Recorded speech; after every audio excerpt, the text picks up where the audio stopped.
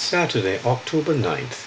He was walking about the royal palace. The king spoke, saying, "Is not this great Babylon that I have built for a royal dwelling by my mighty power and for the honor of my majesty?"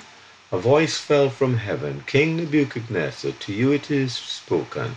The kingdom has departed from you, and they shall drive you from men, and your dwelling shall be with the beast, until you know that the Most High rules in the kingdom of men and gives it to whomever he chooses." Daniel 4:29-32.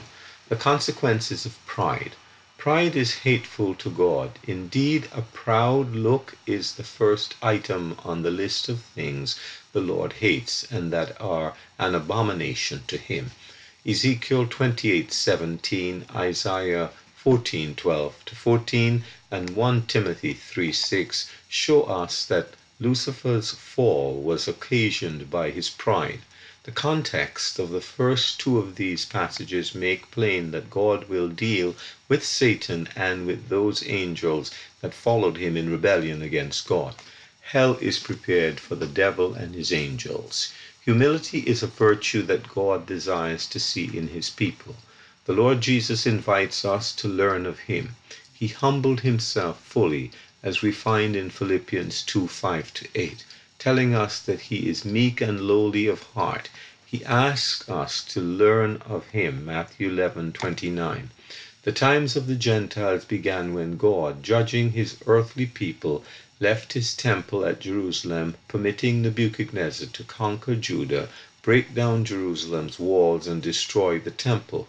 Daniel 1-4 shows us God dealing with this vain-glorious absolute monarch. He gave Nebuchadnezzar a dream which pictured him as the head of gold of a great image.